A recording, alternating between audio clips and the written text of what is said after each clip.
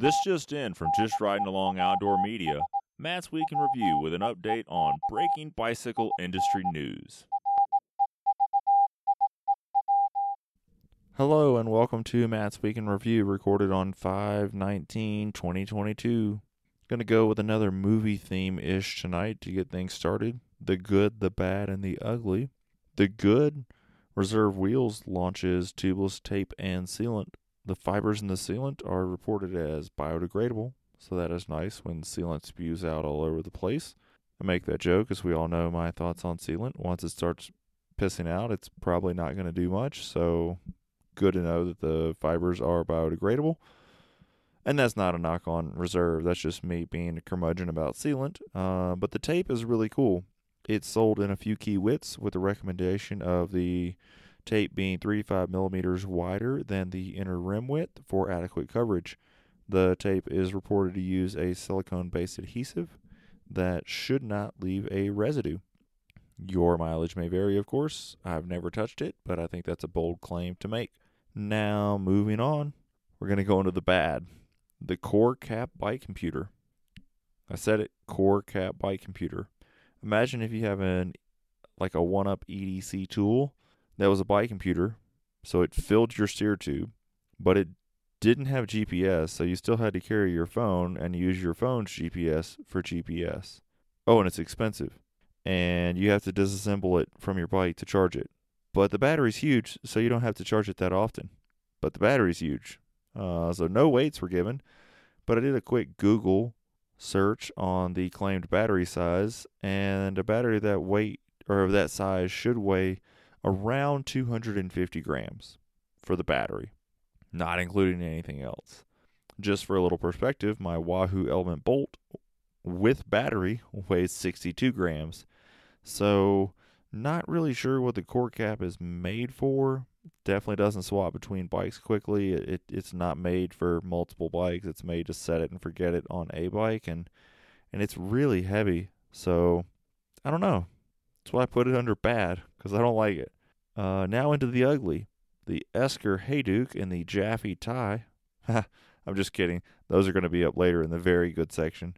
In all seriousness, the ugly is the leak that Outside is greatly reducing their print media and laying off a number of staff. So, from a leaked internal memo, they plan to cut 80% of print media and layoffs at all levels of the company due to this change. I know I have a huge bias as a different media company, employee, owner, whatever, but the super conglomeration megacorp of everything seems to not be working out perfectly. Yeah, doesn't sound like great news. This is a bummer to hear. I mean, personally, I'm not much of a print media or even digital media person, but to be honest, it's because I don't read much outdoor media. I do this show, the Just Riding Along show, and I work 40 hours a week in the cycling industry for my normal job, so I don't dedicate much other time into reading about outdoor activities. I try to just kind of go do some and again get my fill through those other things. So not ideal that Outside is greatly reducing what they're going to offer. Another ugly, Merida had 33 bikes stolen from a shipping container at a rest stop in England. Apparently, the driver was at a secure rest stop and was gassed in the cab, and the bikes got goinked right out of the truck. So, if you're interested in this and you maybe want to, keep your eyes peeled, make sure you're not buying any bikes that are stolen or anything like that. There is a full list of serial numbers available on the Merida site, so you can ensure if you're buying a new bike that just seems too good to be true, that it's not hotter than a box of stolen checks. Next up, I find this one to be a head scratcher. I think that's the best and only way to really describe this one. Muc Off hides an Apple AirTag inside your wheel. I don't get it. I truly do not understand AirTags. I understand what they were made for, which is I can't find my keys. You find them in your house because you misplaced your keys, or maybe you wanted to put an AirTag on, some other trivial item, right? You want to be able to locate your vacuum cleaner. Or, I mean, that's a terrible example because it's big, but they're really designed to like go on your keys or like your iPod, or add to another small thing that you would locate personally, but locate, not recover. My understanding, and I'm happy to be wrong, would be that even if you had an AirTag on your bike, you would just be able to trace your bike to 123 Main Street, right? And you could be like, my stolen bike is inside this house. But again, my understanding is this does not give the police probable cause to enter and search the location for your stolen goods. So unless you're planning on going like full Rambo on some people over, and I'm checking my notes here, freaking bicycle, then I'm not really sure what this does for you. I mean, I guess knowing roughly where it went is cool, but I don't know. I feel like this is a product that is selling something that gives people a sense of comfort, but doesn't offer what it's implicitly offering, which is you can recover your stolen bike because you can track it with an AirTag, and then you can recover your bike. I mean, I guess if you like walked outside of a cafe and you like looked and it was going west down the road, you could take off running and maybe like catch the person stealing your bike. But past that, I don't really know what it's for. Another big thing is AirTags were being used by stalkers or car thieves. So someone would put a AirTag on, like hide it in your purse, and then know where you were at all times because men are awful. And yes, I'm stereotyping here.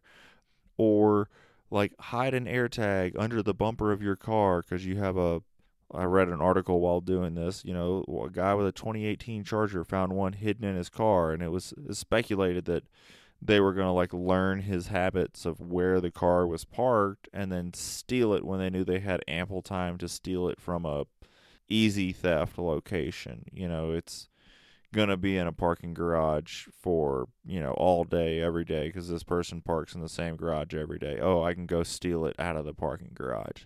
That type of thing. But because of those issues, there's apps that you can download for Android or Apple that give you a ride-along warning, pretty much. It's like, there's an AirTag following you, and it lets you know when an AirTag that's not, let's say, in your ecosystem is traveling with you. So, yeah, that's a really good idea, and it's safe, but hypothetically speaking, someone could use that same feature and see your bike had an AirTag, and then, I mean, I guess if they dumped it, you might go find your bike.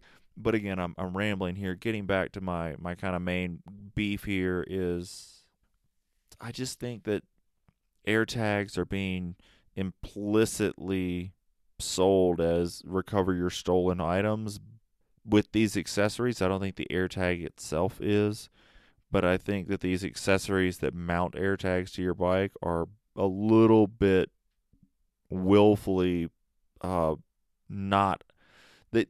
I don't think that they're giving the full picture on what you're legally able to do, which I just find to be a little bit of a bummer. Moving on into more gripping news, Ergon releases the GXR Grips with air cell damping rubber. These are slide-on grips, no lock-ons, no plastic cores, and are designed to be light and comfortable. I'm looking forward to trying these out, but it'll be a while. I have a horde of ESI and Wolftooth grips right now. I may have accidentally double ordered grips, like I thought I needed grips, so I bought some, and I needed grips, so I bought some, and then I found all the grips when I was organizing one day, so I have 3 or 4 pairs of grips, so according to some people, a lifetime supply or 2 rides, depending on who you ask. Next up, more exciting news. In space metal news, Esker launches the Hayduke and Japhy in titanium. Everyone knows that I think Tim Kruger of Esker Cycles. I think he's a nice dude. And the Hayduke I have in steel is an even nicer riding bike. The thing to know here is that they took a nice bike and made it even nicer. I like my steel one so much I can't imagine replacing it with tie, mostly for financial reasons. But if you're in the market for tie and one of those looks to fit your needs, run to get your credit card and get yours pre-order. Like, get your pre-order started now. These look like they're going to be great. I'm really looking forward to seeing some long-term reviews about them and really seeing those bikes continue to gain traction and be cool in the world, because I enjoy my Hayduke a lot, and I don't think I've ever talked to anybody that didn't like one. So yeah, there you go. The Hayduke lives in titanium now. And lastly, to round things out, Atomic Carbon Wheels launched their own wheel made with fusion fiber by the fine folks at CSS Composites. These wheels are going to be in line with what is offered by Revel Wheels and Chris King, with the exception. So, you're going to see I guess Chris King is only using King hubs, but, Revel Wheels, they're using i9 1 of 1 and i9 Hydra, and Atomic is going to offer just that. They're going to offer a 1 of 1, they're going to offer a Hydra, and then they're going to offer a Hydra with bird spokes. So that's going to be a hot option. And to be quite honest, I'm still jonesing to try a pair of those rims. I think they're going to fall somewhere between normal wheels and how Andrea describes the 3.0 Moto wheels ride, and knowing that bird spokes ride differently, I think bird spokes with those rims, I'm really intrigued to try that. So yeah, I'm just really excited to see some of these options continue to grow into the market. They're going to offer road wheels, mountain wheels and gravel wheels, and not to disparage anyone, but if you look at any offering in Fusion Fiber and you start reading rim weights, well, they're all within 3 or 4 grams of one another, and they all have the same internal width, I think, from my quick look. So don't want to say they're the same rim, but insert cricket noises here. They're all made by CSS Composites, and they're all made out of the same material.